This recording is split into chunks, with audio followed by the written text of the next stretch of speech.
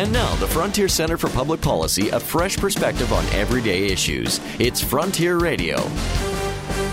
The First Nations Financial Transparency Act, which was passed by Parliament in 2013, is designed to help band members take steps to improve the governance of their communities. It requires the Chief and Council to post audited financial statements, including their salaries and benefits, on a public website and on the website of Aboriginal Affairs and Northern Development. In the past, band members often found they did not have easy access to such information.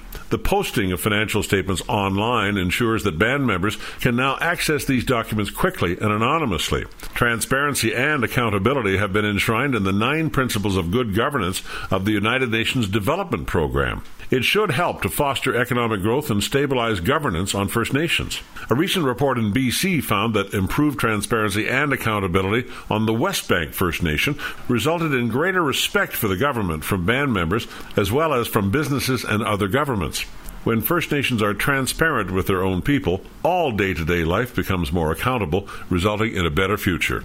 I'm Roger Curry. Join us again next week for more thoughts on the frontier. For more on Aboriginal policy, visit our website, fcpp.org. This has been Frontier Radio, sponsored by the Frontier Center for Public Policy.